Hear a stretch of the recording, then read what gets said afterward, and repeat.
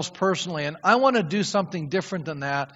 I want to remove that from our thinking. I want to move in a collective way, that we're going to hear this together.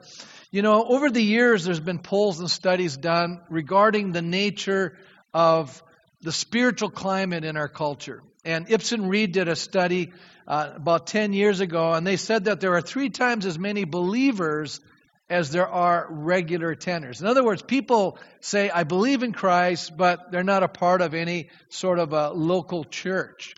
And so about 17%, attend a weekly service in Canada versus 36% in the United States. And so they were saying, well, why is there such a difference? And one of them is just, as Canadians, we deal with a tremendous sense of cynicism. I don't know if you know that. That's what makes Canadians such great comics. We're very cynical. But it also affects us in a negative way when it comes to trust issues. We have a hard time trusting. And we see that. So we have a trust issue with institutions. We don't trust leaders. And, certainly there's reasons for that. There's been failures. And so obviously when you have that, you have a breach of trust, and people are struggling with that. Also in Canada, there are a lot fewer smaller evangelical churches. Interesting. In the United States, there's churches everywhere, where in Canada, there's far fewer. Now, this is according to Richard Askin, who is a professor at Queen's University. So the church, in a way, is perceived as just another institution in our culture. And because Canadians are anti-institution, people are just saying, thank you very much. I'm religious, but I don't go to church. I don't believe in the church. How many have ever heard expressions like that? I'm spiritual, but I have no interest in the church. You've heard those expressions. And I know I'm speaking to the choir today, but I'm going to explain why the church is so fundamentally essential to our spiritual well-being. Because the question I think begs to be asked is, how relevant and important is the church? Does attending have any sort of real value in our lives? And I want to just bring a text of Scripture that we normally don't think of as a text dealing with the church. It's actually, we use it in relationship to marriage. And I added this morning, so it's not in my ProPresenter. But in Ephesians chapter 5, in verse 25, it says, husbands, love your wives. It's a command, right? It's an imperative. And it's telling us that we need to love someone we're committed to. Now, I always find that fascinating. You get married, and then you have to be told to love that person. But that just shows us that a lot of times what we think is love isn't really love until we really get to know the person for who they really are. Does that make sense? In other words, it's easy to love a stranger. It gets more difficult as the more I know a person and the more I see who they really are. Now I have a chance to exercise love, because love is a commitment, and love means I learn to forgive. And we're going to talk about all the neat things that happens when we learn to express what love is. But as we read that text in Ephesians, we usually stop there. We think it's about marriage. Actually, Ephesians 5 is about the church. And marriage is used as an illustration of the church. Marriage is the closest thing we have of the relationship God wants us to understand in regards to Himself and to us, His people. And He's not dealing with us as individuals. See, in North America, we have a hard time with it because we think individually. If we're in an Asian culture, they don't even think this way. It's no problem for them. They think of themselves in a collective sense. And so it's easier for them to grasp the biblical understanding. It says here, husbands, love your wife just as Christ loved the church. And He gave Himself for the church. So Christ is seen as expressing love by laying down His life. Isn't that a beautiful expression? Now, I notice one thing. If I'm going to be like Christ, if I'm going to be Christ-like, it means that I'm going to love the things that Christ loved. And what is it that Christ loves? The church. He loves the people of God. And He loves them as they gather together. It's really easy to say, I love people when I don't know them. I love people in theory. But to love people in reality is another ballgame, isn't it? And that's what we're talking about. And so Christ gives Himself up for the church. The church is not our idea. It's not a bunch of pastors got together and say, we need a job. We're going to have a thing called the church. No. This is God's idea. God created the church. It's His concept to gather people together. And not only that, He's designed us to live in community. We're not designed to live in isolation. How important is it? And we're going to see today that we relate to one another, that we care for one another, we love, we pray for, we forgive, we forbear, all these beautiful things God wants us to exercise and practice together. I think community is far more significant than we realize. And in our culture today, there's a great loneliness, it's too crazy. We have more devices to communicate with, and yet we're communicating less.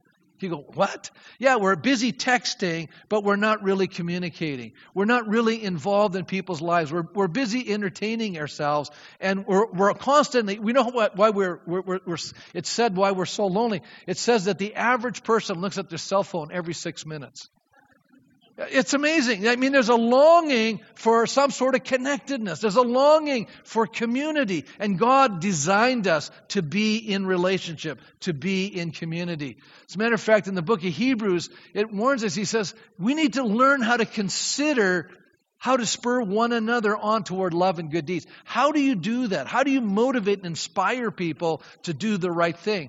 Well, you come in an environment where that is being espoused. As a matter of fact, let's be realistic. Generally speaking, our culture is not advocating Christian values. How many know that's true? So where are we going to hear this stuff? Well, we have to come and hear it in the life of the church. And then he says, not giving up meeting as others have or in the habit of doing. See, some people, even in that day, there were people dropping out. And we could talk about, one of the signs of being a true saint of God is persevering. Perseverance is a very important commodity in our lives, that we actually continue on the journey in our Christian faith, in our relationships to people. That is so critical. So the question that, another question that we could ask is, how is the church, Canadian church, collectively to respond to this growing trend of marginalizing the church as an institution? How do you respond to that? So Reginald Bibby, years ago, he was a sociologist out of the University of Lethbridge, wrote a book called Fragmented Gods. How many have read that book? Anybody read that book? That's what I thought. There was nobody in the first service. I'm the only one in both services that have read that book. But let me give you a few excerpts. Maybe because I have an interest in the church, I'd read all this stuff. Because it's called The Poverty and Potential of Religion in Canada, right? It's a study. He says, as Canada approaches the dawn of the 21st century, he said, there's little difference between the look of culture and the look of religion. He's using religion as a key, the word to speak of the church as a whole. He's saying, basically, the church, the people that live in the church act and live like the people in the culture. There's very little distinctiveness. He's making this comment. That's 30 years ago. I think it's just as true today as it's ever been. He says the comfortable pew has been replaced by the cultural pew. Now, that's a take on another book that was written earlier called The Comfortable Pew, and basically people's non-participation. But he's basically saying we are conforming to the culture. And he said for some time now, a highly specialized, consumer-oriented society has been remolding the gods. That's the way he describes religion. Canadians are drawing very selectively on religion, and the dominant religious groups are responding with highly specialized items, isolated beliefs, practices, programs, and professional services, notably weddings and funerals. He said, no, but the problem with all of this is that religion, instead of standing over against culture, in other words, what you need to understand, the scriptures and God are really standing away from culture, speaking to culture. But he said, what's happening is we've been so enmeshed with culture that we're no longer distinct from, and we've just been swallowed up by. That's what he's explaining. So it now has become a neatly packaged consumer item, taking its place among other commodities that can be bought or bypassed according to one's consumptive whims. In other words, what he's saying is people are picking and choosing what they want to believe and how they want to live. They just take what they want. And if there's something that makes somebody uncomfortable, they go, I don't believe that. I mean, if the church is going to say that, I don't believe that. It's like we're in charge of what we're going to decide is good for us. We're making those decisions. And Bibi is challenging us not to do that. He's basically saying historically, Judeo-Christian religion has claimed to be much more than individuals and culture. It has asserted that there's a God who's back of life, who, in other words, who's behind all of life, and who, as the German theologian and preacher Helmut Tillich says, brought history into being. In other words, God's the one that created this world. God's the one that created humanity. God's the one that's created history, and He's the one that's overseeing it, and there's going to be an end to it. That there's a culmination of it. God has a destination and a process, and He's bringing us to the end, and there's a certain thing we're moving towards. And that God is outside of what we're doing. Wow. And then he says this God is more than just a mere image of individuals and culture. Indeed, it speaks to all of personal and social life, pronouncing and when necessary, denouncing. And what he means by that is simply that, God is the one that's defining what is righteous and what is unrighteous. It is God who determines what is healthy and what is unhealthy, what is holy and what is unholy. God's the one that's determining these things. You and I can say, I think this is okay or that's okay. God goes, it doesn't really matter what you guys think. I know what's better for you. I designed you as human beings. I know exactly why you were designed, what the purpose was, how glorious you are when you fulfill what I've designed you to become. I've designed you in my image to become like me. Wow. That is an amazing thing. And anytime that you and I, sin against that image, what happens is we feel broken and shattered and unhealthy and unwhole in ourselves. But when you and I are reconciled to God and we're walking with God, something begins to happen in our life. There's joy and there's peace. It's a powerful thing. I would even say we have good mental health. See? We're bummed out today. We're all frustrated, upset today. And as a culture, we're so unhealthy. But we're so far from God. That's part of the problem. And we don't even realize it. It says consumers tell religion what type of religion they like. Culture accordingly tells religion how to update and upgrade its contents and forms. And he's just basically saying, that we're experiencing God on our terms. We're basically wanting God on our terms. And God goes, it doesn't work that way. You and I have to conform and go on His terms. And see, one of the problems is we're so concerned about being irrelevant to culture. The reality is we've become irrelevant by so embracing the culture. Now you got to think about Noah for a minute. How relevant was Noah? Here's a guy who's building a boat and it hasn't even rained. And he's telling these people there's a flood a-coming. And they're looking like, this guy has lost it. But I'm going to point out to you, for 100 years, Noah seemed quite irrelevant until the day it started raining. And the more it rained, the more relevant Noah became. How many know that? And everybody else was in trouble. And that's the point we need to understand. We need to get in step with God, not try to make God in step with us. You see, remember Joshua approaches this angel of the Lord, and he goes, are you for us or against us? What was the answer? Neither. No. I am the angel of the Lord of hosts, he says, and where you're standing is holy. He was seeing Jesus. Where you're standing is holy. Hey, where else did we pick up that story? Moses at the burning bush. Where you're standing is holy. Take your shoes off. You're in the presence of Almighty God. You and I cannot come to God on our terms. We must come to God on His terms. And the Scriptures teach that very, very carefully. But, what I'm trying to get across today is our culture doesn't need us to be in step with our culture. What our culture needs is for us to experience the power of God's presence in our midst. We need to have the same encounter that the disciples had on the day of Pentecost when they were in the upper room. Think about it. There were 120 of them in an upper room. The doors are bolted. They're all afraid of the Jews, right? That's what it says. They're in there, but they're praying. That's a good thing to be doing. When you're uncertain, always pray. They were praying. And it says, and they were in one accord. And then on the feast day of Pentecost, which is the 50th day after Passover, The Holy Spirit came in answer to God's promise. It says, the book of Joel tells us that in the last days, God says, I will pour out my Spirit on all flesh. Your sons and daughters shall prophesy. Talk about gender equality. Come on now. There's gender equality in the church.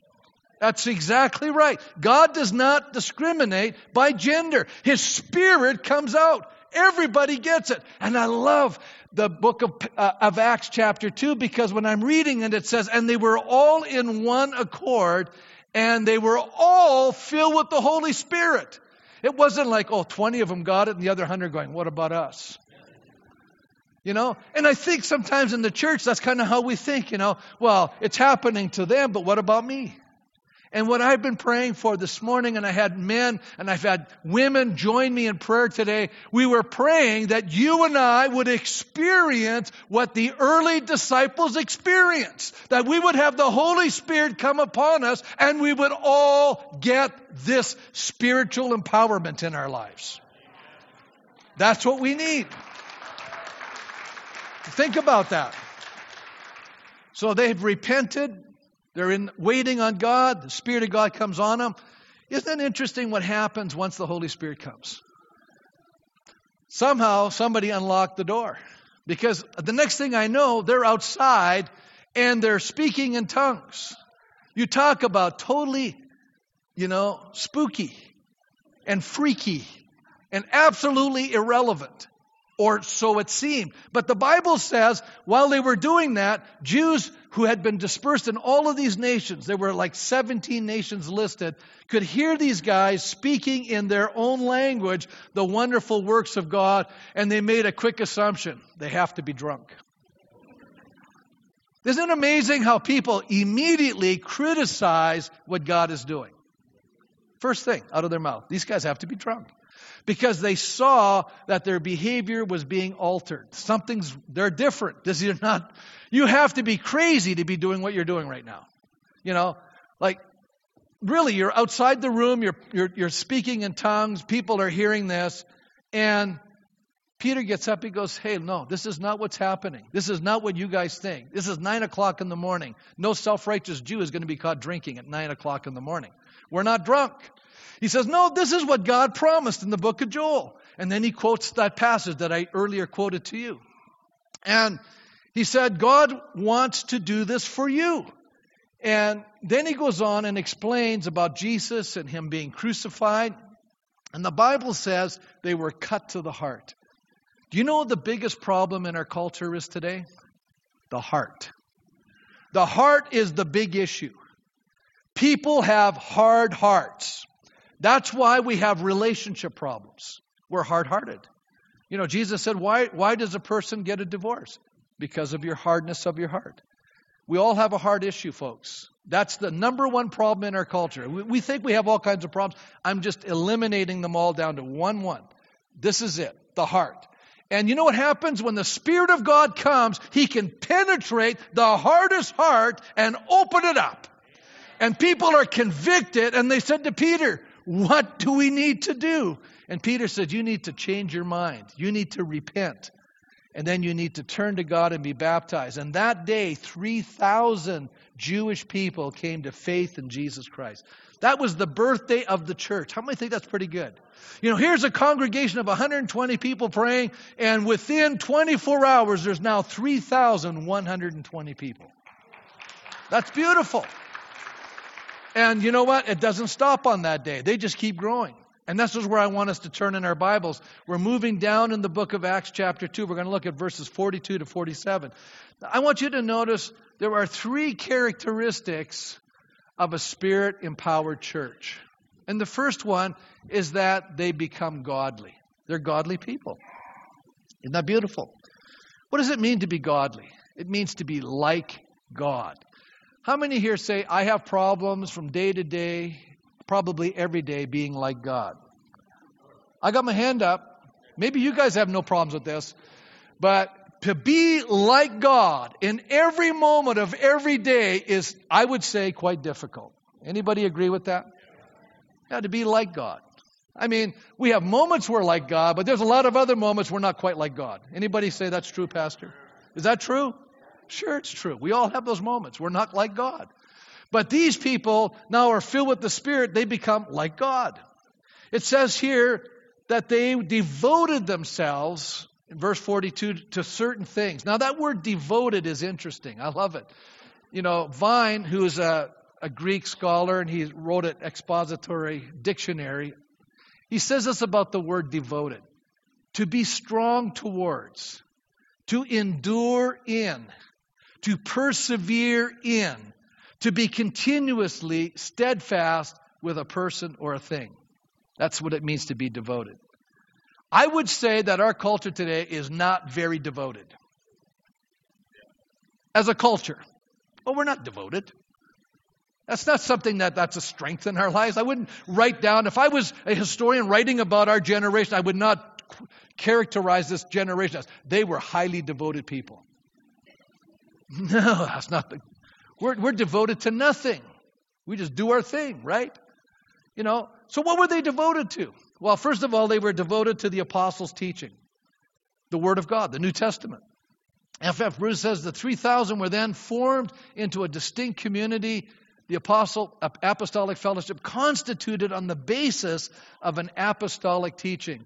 The apostolic teaching became authoritative. In other words, this is the foundation, the rule. You know, this is what God wants you to know. This is God's viewpoint. This is God's worldview. You can have other worldviews, but this is God's worldview. And it became authoritative, and the apostles were communicating it, and eventually it took shape, and we know it today as the New Testament scriptures. Now, you say, why is the Bible so important? Well, let me tell you something. It's the way God thinks. And He doesn't think like us. God says, my ways are higher than your ways. He says, as high as the heavens are above the earth, so are my thoughts above your thoughts. How many know we are not even in the same league as God? We're not even on the same page. So how do we know what God is like? Well, He tells us what He's like through His Word. And God's ways are not our ways. Isn't that true? We go, I have an idea how to handle this problem. And you know, a lot of our ideas, they're well-meaning and sincere. We think we're going to solve the problem. Do you know what I've discovered? A lot of good people, I'm going to call them good, they're sincere, and they do things to help people, and they make things worse. How many have ever tried to help God out, and you think you're doing a good thing, and later on you found out, I just made it far worse? Yeah, that happens. Because you and I think, this is what I'm going to do to help this person, and actually, that's not helping them at all. Actually, sometimes it's just enabling them. It's actually making things worse. Come on, that's true. That happens that way. Now, the Word of God is so powerful. It literally begins to, if we're going to change behavior, you first have to change how you see life. You got to look through a different lens. One of our reasons is we don't change is because we're looking at life through the same lens all the time. But the moment I put the Bible on and I start looking through that lens, I start seeing things differently. And that's why Joshua is being told by God, this is what you need to do to be successful in life. How many here would like to be successful in life? I got my hand up. How many here would like to prosper in life? Still got my hand up. You know, he's telling us here, what's the key? He says, do not let the book of the law depart from your mouth. Meditate on it day and night so that you may be careful to do everything written in it, and then you will be prosperous and successful. So in other words, I'm thinking about it, I understand it, then I do it. It's not just, I think about it, understand it, I forget about it. There's got to be an application. If I don't put it into practice, it's not going to do me any good. And a lot of times we fake ourselves out because because we know something, we think we're doing it. But that's not always true. We just know it in our minds, but until we put it into practice, you have never really experienced it. There's a big difference between, I could sit here and describe food to you all day long. I could make you, want to eat it. Eventually, I could describe it in so many different ways and tap into your past experiences. But eventually, you'd never know what that food is like until you walked up and had a bite. You haven't experienced it yet. You just think you know what it's like, but you've got to taste it for yourself. You got to experience it. That's what he's talking about. We have to do the Word of God. And we could go on and talk about, Psalm 1 picks up on the same thing. He just basically says, here's a blessed life. You're meditating on God's word day and night. He says, you're going to be planted like a tree by the streams of water. You're going to flourish. You're going to be fruitful. Wow, you're going to prosper. I love all of that. But you know what? Today, the word of God is under fire. Do you realize, and this is the latest thing now in the church, we're moving away from preaching. Now we have interviews. Yeah, churches have interviews. Pastor comes up, he doesn't preach anymore, he just interviews people. That's like the Tonight Show, And the devil's so smart. We want to be so relevant to the culture. I'm going, I've studied revival. You may not know this. I wrote a dissertation on revival, a doctoral dissertation on revival. And one of the things that I learned is in every great revival, there's a return to biblical preaching.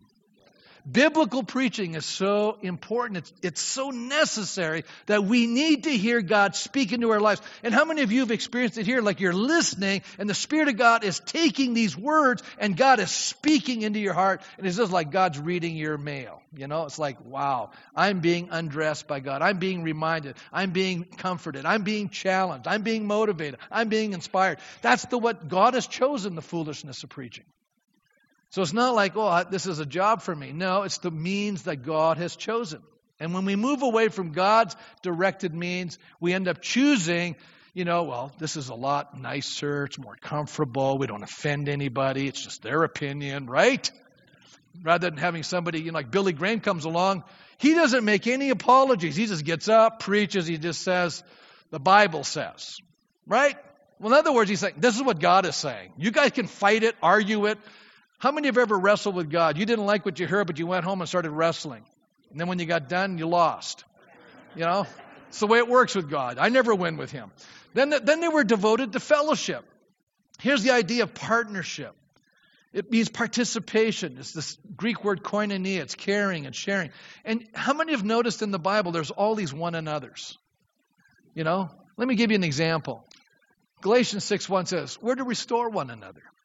So if somebody's messing up, if we're really practicing the Christian community, I should be walking up to a brother.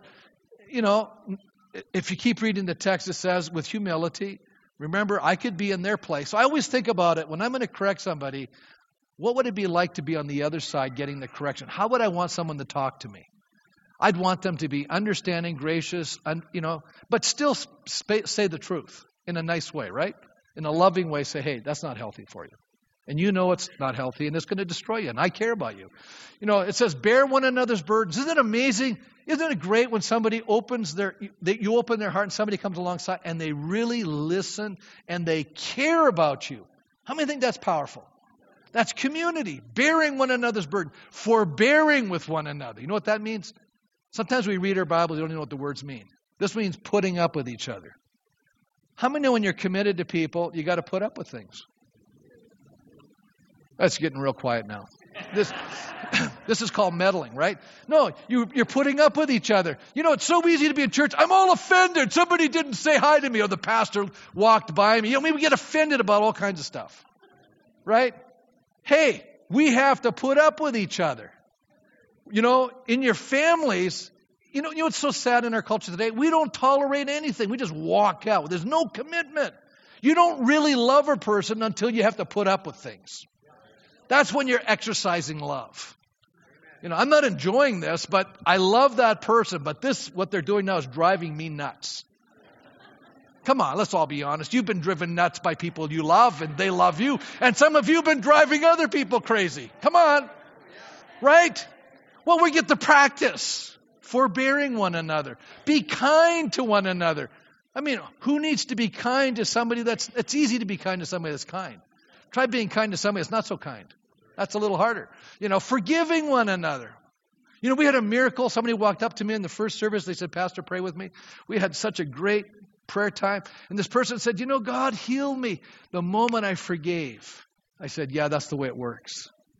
A lot of us probably would experience more healing in our life if we could let go of some of the hurts in our hearts. If we could just say, you know what? I've decided I'm going to forgive this person. Father, forgive them. They don't know what they're doing. A lot of times people hurt you. How many here have been hurt by somebody? Every hand should be up. Come on now, if you're human, if you're breathing, somebody's hurt you. You get to practice forgiveness, submitting to one another. Hey, listen, do you always have to have your way? If you do, you're going to have relationship problems. Yeah, you're in trouble. Admonishing one another, love each other, comfort one another, encourage one another. And we do these things by getting involved in relationships to people. So we can't just live in little islands. In a church our size, we have to be involved in different things and different ministries. And we get into smaller units. You know what I really have enjoyed? Leading Alpha. And I'll tell you why. I sit around a table of 8. And then I get to talk to people. And people are sharing their life. And isn't that what it's all about? We need to be in smaller units. So if you're not in a smaller unit yet, you need to find how to get into a smaller unit. Some of you can say, hey, I can hang out with some people and invite some other people over. And don't just pick everybody that's like-minded. You're not going to grow. All the people that think the same way and you're always hanging out, we just love each other, we always get along, you're not growing. You got to have a few people that are kind of driving you crazy. That's when you start growing spiritually. That's the way it works. Then they were faithful to the breaking of bread. This is speaking of the Lord's table. It's not speaking about how often you do it. It's just speaking that when you do it, you're focusing in on what Christ did for you. And it's a focus on the cross. And do you realize that the cross is offensive? How many know the cross is offensive? It says it's offensive. It is offensive. And listen to what Paul says. You know what the power of the cross is? If you're having struggles with temptation, you need to go to the cross. Listen to what Paul writes. May I never boast except in the cross of our Lord Jesus Christ, through which the world has been crucified to me and I to the world. You want to die to the world? You need to merge to the cross. You need to come and say, Lord, I'm coming to the cross. I need to focus in on the cross. I need to meditate on the cross. I need to consider what you accomplished on the cross. It's powerful. You'll die. You'll die on the cross. We're dead with Christ. How many know we're dead with Christ? We died with Christ. If you've been baptized in water, you made a confession. I am dead with Christ. And I'm risen in newness of life. Powerful. Listen, one of the hymns I really like, I like some hymns. And some of them have great lyrics. And listen to this one by Isaac Watts. He said, when I survey the wondrous cross on which the Prince of Glory died, my richest gain I count but loss, and pour contempt on all my pride. Forbid it, Lord, that I should boast save in the death of Christ my God. All the vain things that charm me most, I sacrifice them to his blood. Were the whole realm of nature mine, that were a present far too small. Love so amazing, so divine, demands my soul, my life, my all. You know why we're not really surrendered? Because we haven't meditated on the cross. When you consider what Jesus Christ did for you and for me, you know what? It's a slap in the face when you and I go, you know what, God? I'm going to serve you on my terms. That doesn't even exist. As a matter of fact, I wonder how many people aren't going to make heaven because they thought, you know what? I'm a Christian in name only, but I never really surrendered my life to Christ. It's they that call upon the name of the Lord shall be saved. Is he Lord? Well, when you start thinking about the cross, you'll start thinking differently. And then they were faithful to prayer. Wow. I cannot read the book of Acts and not see prayer in it. How many notice that? It's prayer everywhere. These people are always praying. Chapter 1, they're praying. The Holy Spirit comes. Chapter 3, I love the story. Peter and John are heading to the temple. To do what? To pray. But on the way to the temple to pray, there's a guy there who's been lame since birth. He's in his 38 years old. 38 years. He's only been carried to the temple. Here's the thing you need to know. Jesus walked by this guy. How do you know? Because he was at the temple. Jesus had been at the temple. We get this idea that Jesus is healing everybody. That's, No, there's a timing issue. God wanted to do something in this guy's life, but here's the timing. Peter and John are walking along, and this guy's rattling his little tin cup. Alms, alms, alms. I mean, he's not going to make it unless somebody shows generosity. And Peter comes along and he says, well, we don't have any money, he says, but what we have we'll give you. In the name of Jesus Christ, rise up and walk. He reaches down with his hand, he lifts the man up. The man has never stood on his feet in his entire life. How many know when you're learning how to walk, it doesn't look pretty? You have ever seen a little baby starting to learn how to walk? It's so cute, like, woo. And when they're going to take their first step, you're always wondering how many steps are they going to take before they fall down. Isn't that the truth? Your parents behind there trying to catch them, right? 1, 2, boom, down they go. Here's a guy that when Peter raised his hand and lifted him up, the Bible says he started walking. He had never learned how to walk. He had just observed it. He started walking. That's supernatural, by the way. He started walking. And not only did he start walking, he got so excited, he started leaping. He was a leaper. He wasn't just a walker. He was a leaper. He was leaping. How many know that everybody in the temple who had walked by this guy all of these times see the guy who's never walked in his life walking and leaping? How many know that gets people's attention? That got a crowd in a big-time hurry. Peter goes, don't look at me. Well, didn't you just reach down and, not my holiness, not my power. He said, this man was healed because of Jesus Christ, and he preaches the gospel. And you think, oh, this is so amazing. Isn't this? How many think this is great? He gets thrown in jail. He gets thrown in jail. He gets persecuted. And how does Peter and John handle the persecution? Oh, God, I'm quitting the ministry. This is way too difficult. I'm out. I'm checking out. No, they have this attitude. Oh, we've been counted worthy to suffer in Jesus' name. They go to the prayer meeting where the other disciples are, and they say, let's pray to God. And what do they say? Sovereign Lord, you know what? We're just believing that you're going to keep doing these amazing miracles. Would you keep it up? Would you keep bringing on the supernatural? Because you know what? You're getting people's attention. Do you know what the problem in Canada is today? We think we're so smart in the church, we're going to come up with some sort of a major program or idea that's somehow going to convince that Jesus is real. It ain't going to work, folks. What we need is the supernatural power of the presence of the living God. And when that starts happening and miracles start flowing, people will start getting it. So we have to become a supernatural church. We need to be a spirit-empowered people. And when that happens, people are going to pay attention. People are going to get saved. Yeah. Look what it says. Everyone was filled with awe. I want to be in a church where I'm going, wow. Yvonne, wow. Hey, we're praying for people. Oh, that person got healed of cancer. Wow. I would love it for the people in the community to be sending people to our church going, you know what, we can't do anything for you. But I've heard that there are people over there, things are happening for them. That would be good. See, everyone was filled with awe, and many wonders and miraculous signs were done by the apostles. Let me go to the second characteristic here. They were a generous church. Verse 44, all the believers were together, had everything in common, selling their possessions and good. They gave to everyone as he had need. Now, we know that the Jerusalem church was going to be destroyed. Because the city of Jerusalem had been prophesied by the Lord himself was going to be destroyed.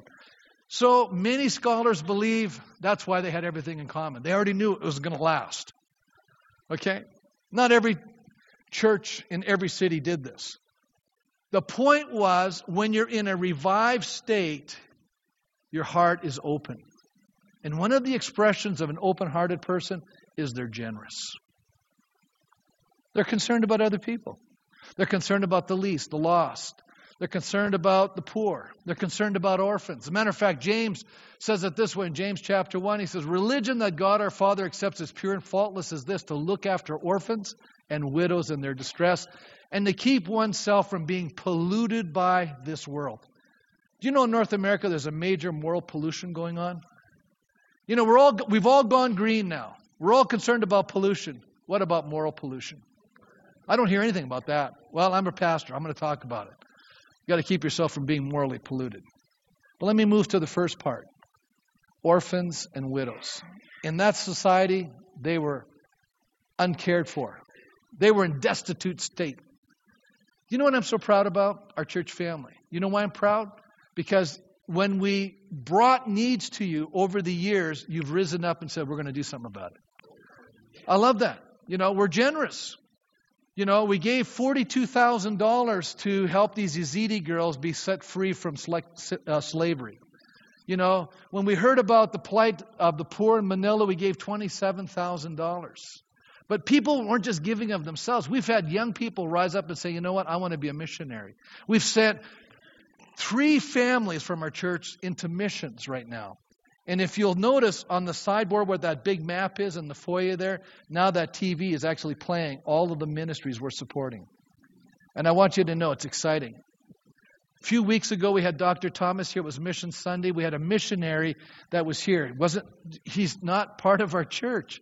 He was here, and when he went home, he told one of our elders, I wept, because most churches have no vision for missions anymore. And he said, I was overwhelmed by the heart of the people in this church for missions.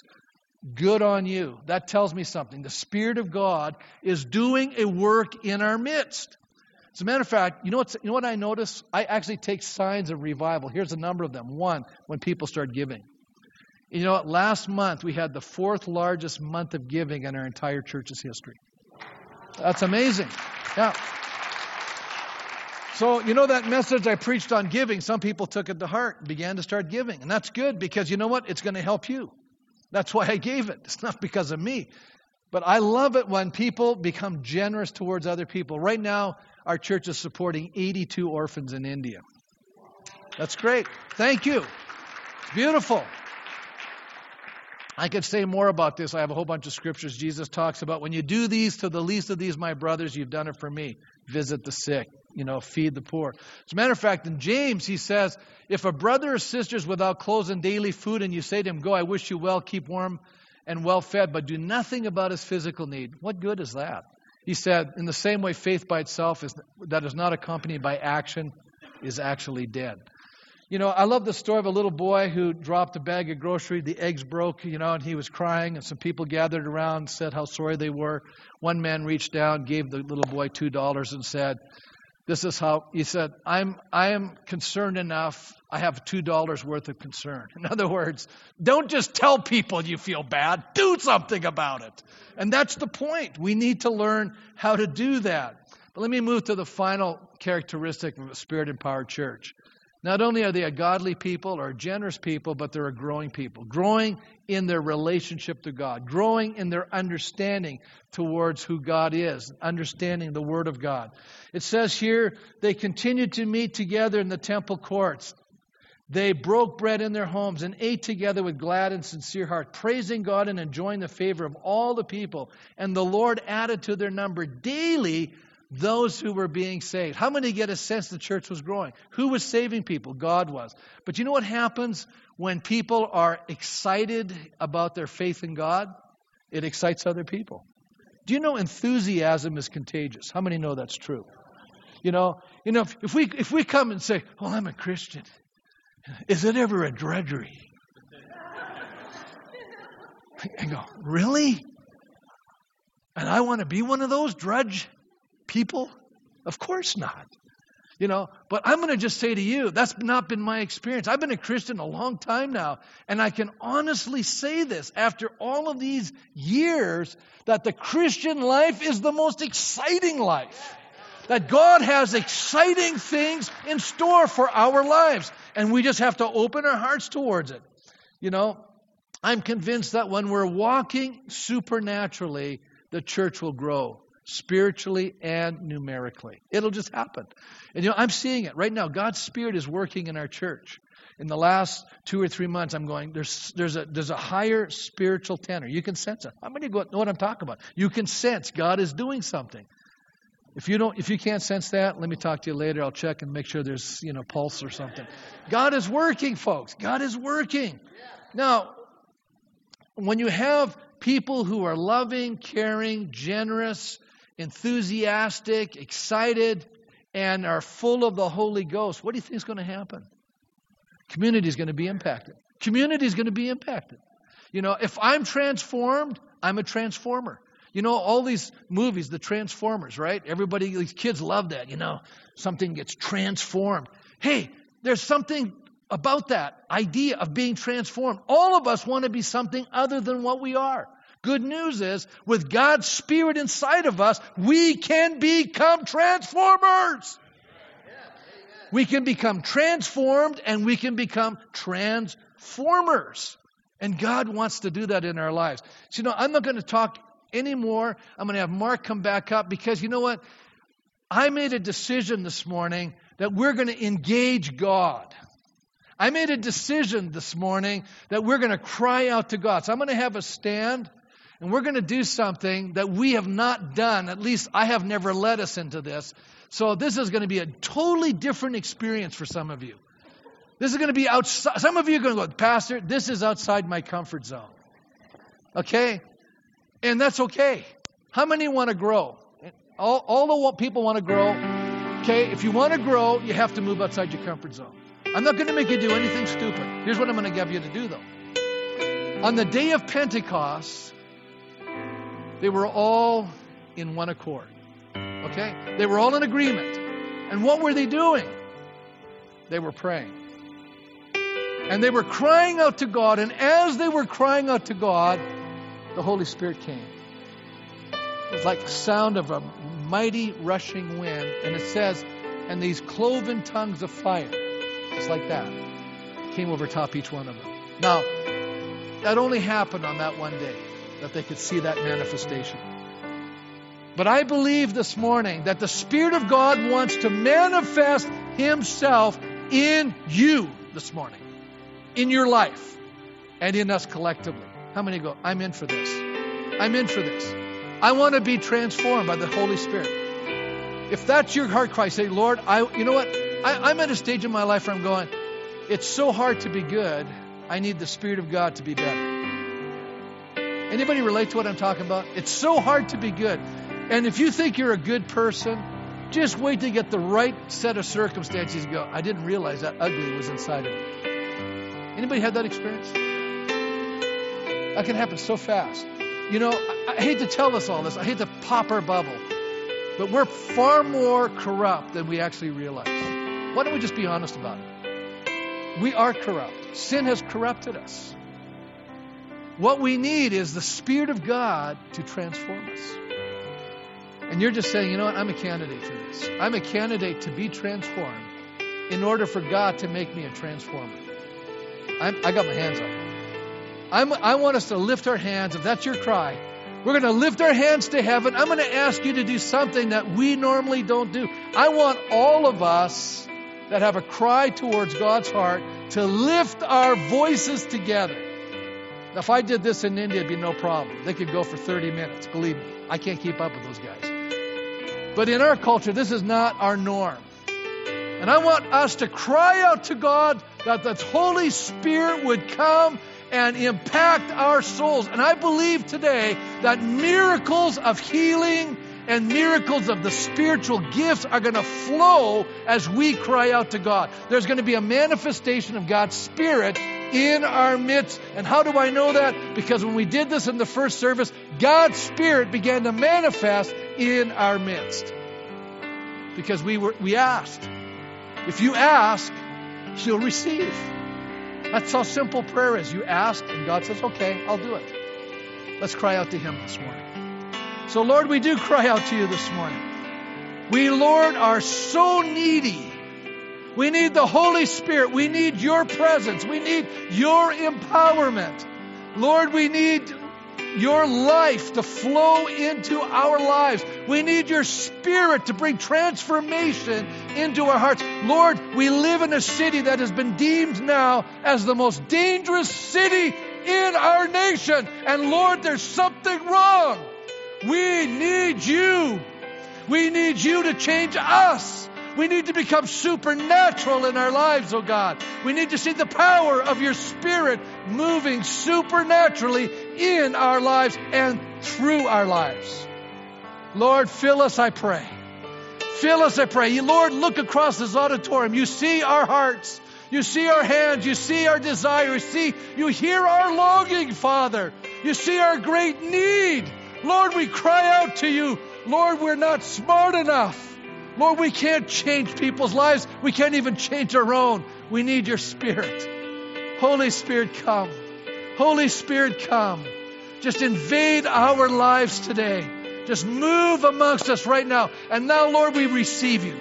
Now we're receiving You. We were thanking You. Let's just begin to thank Him. Lord, thank You for hearing our cry. Lord, I'm receiving what you're downloading right now. I'm receiving what you're putting inside of me right now. I'm receiving it. I'm receiving the gifts.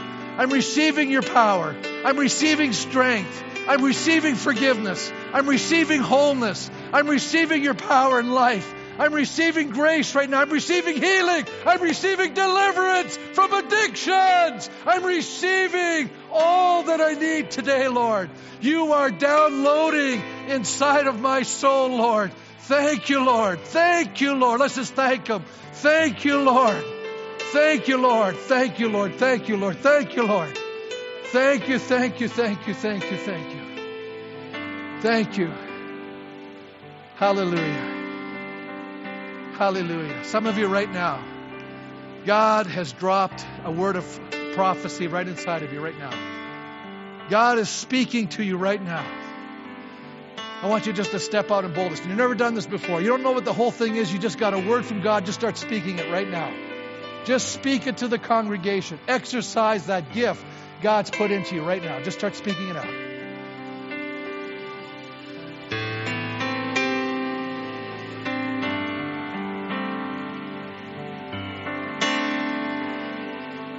We're waiting. Don't be afraid. No one's here to criticize you. These are your brothers and sisters. You have a message from God. You need to speak it right now. It's a word of encouragement. To step out and speak it.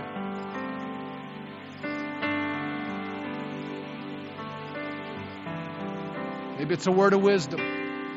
God's giving you a word right now. A word of knowledge.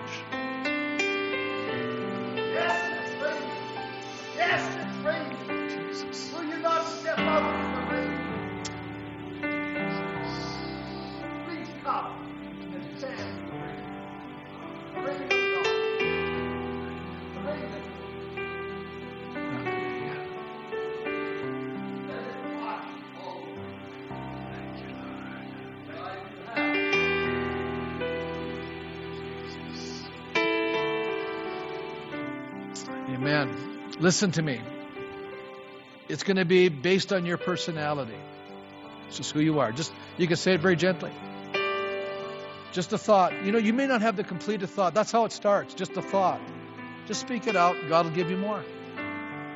It's called faith, folks. That's how it works.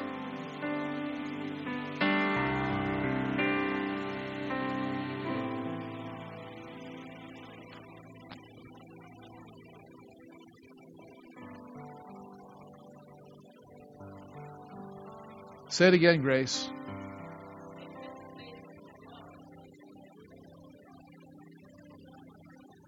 Amen. The safest place is in the will of God. What a good word. Thank you, Grace, for being so kind and bold to share that with the rest of us. See, God wants to release things. Go ahead.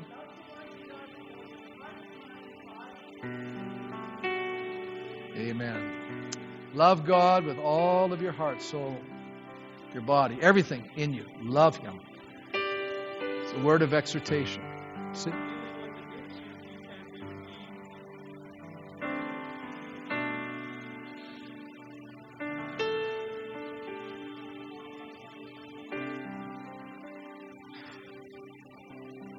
God will. Thank you, Josh. God will help you, though. God will help you. God will help you. God will help you. God will help you with your addictions.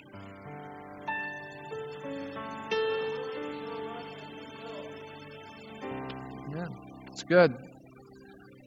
You need to show love. Thank you, Dale. Bless you.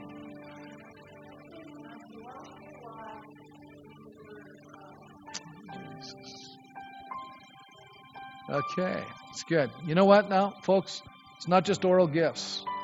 God has gifted all of us in different ways. Some of you, God gave the gift of healing to. You don't even know it yet. When somebody talks to you about being sick, just offer to pray for them. God's going to answer that prayer. They're going to be healed. You didn't even know God deposited that particular gift in your life. We need to believe that God wants to use us supernaturally. You hear what I'm saying? So I'm going to close now with a word of prayer, and I'm going to dismiss us to walk supernaturally. Not just naturally. That's not going to change anything, right? We need to walk supernaturally. What does that mean, Pastor? Sensitive to the Holy Spirit. Just say, you might make a mistake, you might go to somebody and you might be off track. Don't get discouraged. Just say, you know what? I just felt impressed to pray for you. Can I pray for you? Yeah, pray for them.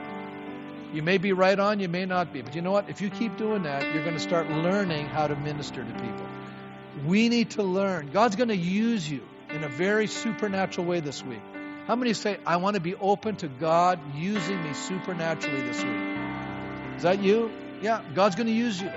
God will use you. If that's your desire, God said, I'll give you the desire of your heart. If that's your desire, God will use you. Lord, I pray as we leave this place today, the day of your church's birthday, the day that your Spirit came and filled the disciples and transformed them from fearful followers to bold, committed leaders. I pray, Lord, that you will help us, Lord, to walk supernaturally, to walk in love, to walk in wisdom, to walk in grace, to walk in compassion, to walk in divine understanding. Lord, help us this week, Lord, have a truly transformational impact on our community through our lives. In Jesus' name, amen. God bless you as you leave.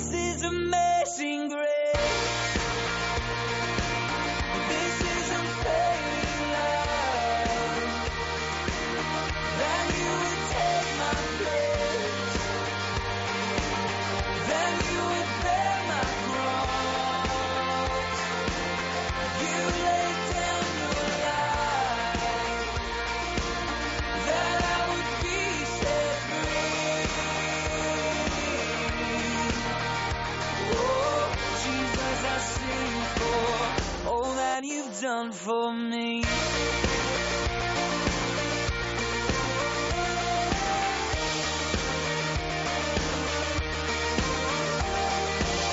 Who brings our chaos back into order? Who makes the orphan a son and daughter? The King of glory, the King of glory, who rules the nations with truth and justice, shines like the sun in all of its brilliance. The King of glory, the King above all kings. Yeah, this is amazing grace. This is unfailing love. That you would take my place, that you would bear my cross. You laid down your life, that I would be set free. Oh, Jesus, I sing for all that you've done for me. Worthy is the Lamb who was slain. Worthy is the King who conquered the grave.